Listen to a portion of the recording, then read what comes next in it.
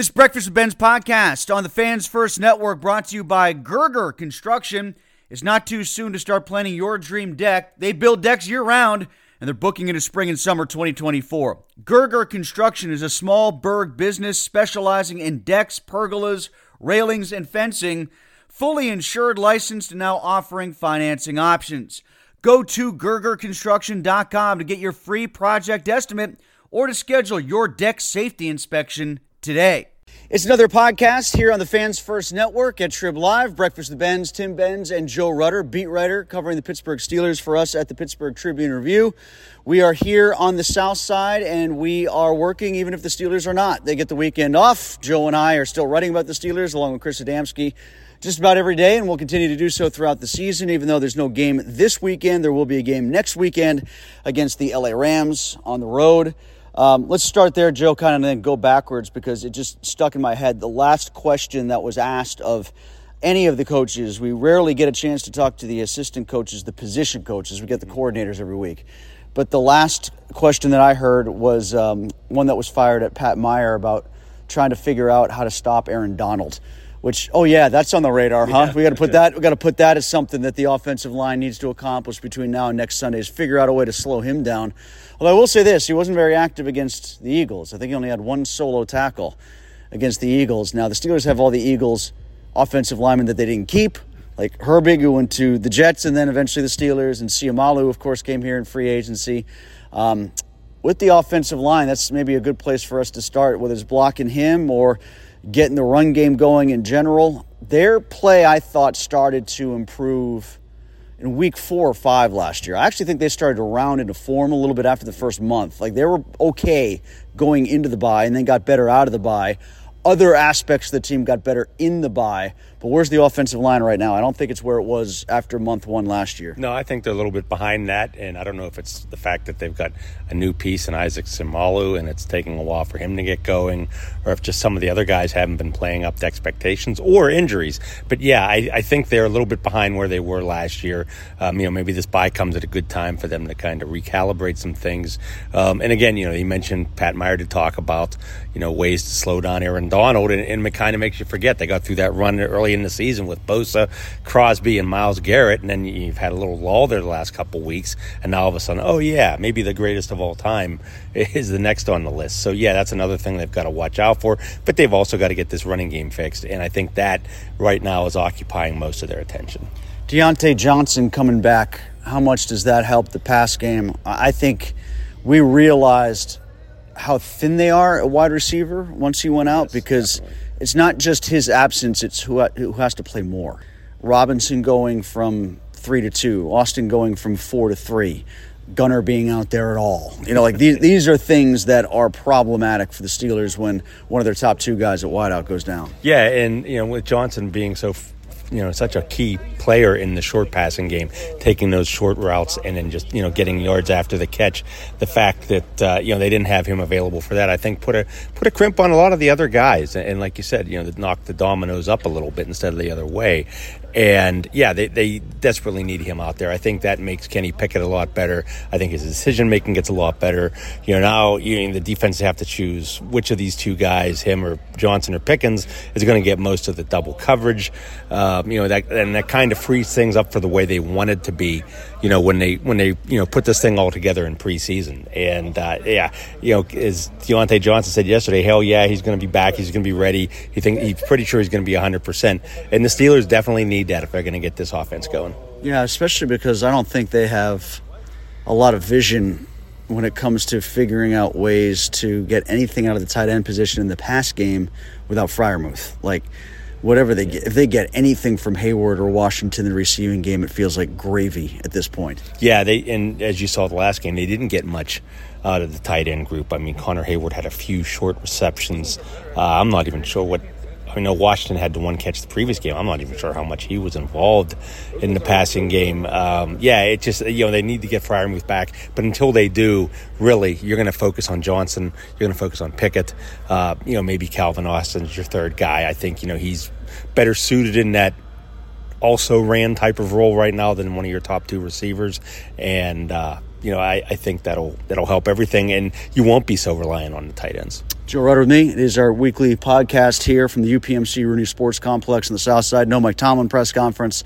That's why you didn't hear from us on Tuesday. We did get the assistant coaches this week, the only time we get to talk to them all year long. Now, the coordinators we do speak with, Matt Canada talked again today. And, Joe, Kenny Pickett's always had the flexibility and the availability to change any play he's ever wanted in his whole damn life.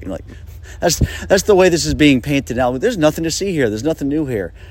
I think that he's probably been allowed more than he's done it, and I think because he's not Ben, and he probably doesn't have Ben's 17 years of confidence, swagger, and ego, he doesn't use that arrow in his quiver as much as Roethlisberger did to change plays or check into other plays. Frankly, I think that would help the offense because as good or as bad of a play designer and play caller as Matt Canada might be, the quarterback has the final authority once he's there to see something and get out of it. Exactly. And get into something else. Yeah, exactly. He's the one on the field. He's the one scanning the defense. He's the one that sees the weakness at one spot or the extra coverage on the player he's supposed to go to.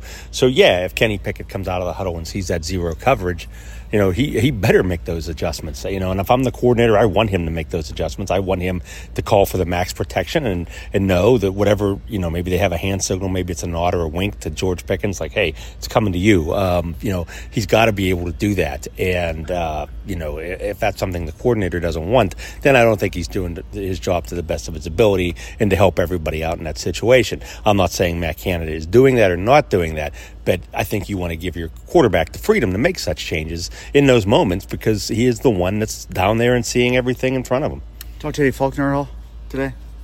Briefly. Buzz? Briefly. We talked to him briefly. Just that, mostly about, trying to get both of them going, both Warren and Najee going at the same time. So you're kind of not getting just one spark from, like, say, Harris in the third quarter against Houston, Jaylen Warren in the third quarter, again, or I guess fourth, against the Ravens. How to try to get both of them kind of humming so you're like you were in the second half of last year, or even that Baltimore game last year when I think Najee rushed for over 100 and Jaylen Warren rushed for 70-some yards down there in Baltimore when they had everything going that way. I think that's one thing they're still trying to do is find that synchronicity between those two backs. Defensively, on Tuesday when we talked to defensive assistants, my big takeaway is they're still playing the slow rollout with Joey Porter Jr., and I don't understand why. Yeah, I don't really understand either. They're all parties involved pretty much came out and said, yeah, he's doing good, but to me, what he did there in the fourth quarter should have removed any buts. And, you look at the passing numbers of guys like Levi Wallace and Patrick Peterson have given up the completion percentages, the yardage, that I would think that automatically screams that you have a press corner out there in Joey Porter, and you allow him to go out there and make some mistakes and do what he's doing right now, and then you figure a way to get these other guys involved. You saw some of that against the Ravens when they took Wallace off for one series, then Peterson out for a couple. I think they've just got to figure out a way to do that and get him out there and live with any of the so-called mistakes that they're seeing him make.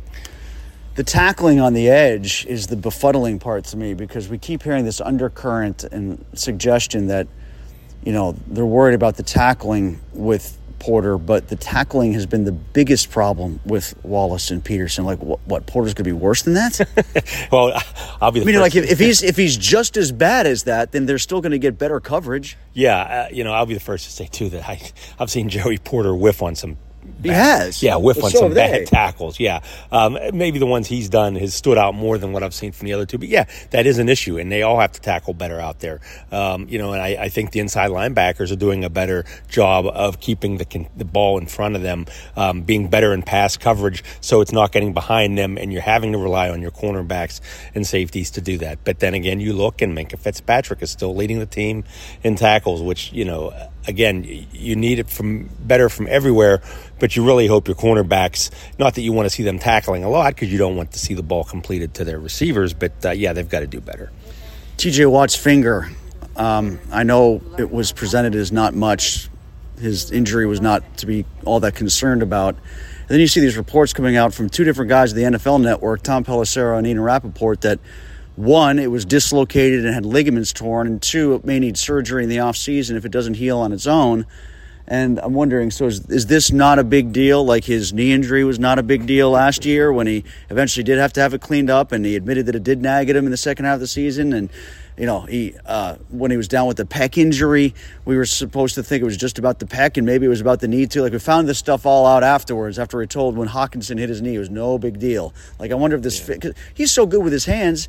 That's a big weapon of his, to disengage from blocks and that swim move, and I want him to see 10 healthy digits and not 9 and one that really hurts bad, Yeah, and really the only way to heal that or get that better is to, buddy tape it to another finger and, maybe make his hand look like a club. And I'm not sure that's the most effective way. Oh, he'd love that because he likes to punch people as it is.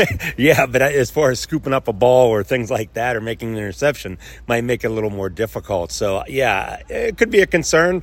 I think it's better news than if it was another body part like a knee or a pec again. I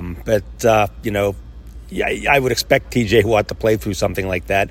That's the type of player he is. But we'll have to monitor it and see, because that could be some kind of hindrance coming down the road, and maybe it limits his snaps a little bit. Joe Rudder, Tim Benz, we're not going anywhere this weekend. Joe will be. You'll be in L.A., right? You get to go out to SoFi next week? Yes, I get to go out there second time. Last time I was there, that was the Charger game when they mounted that comeback in the fourth quarter and fell short.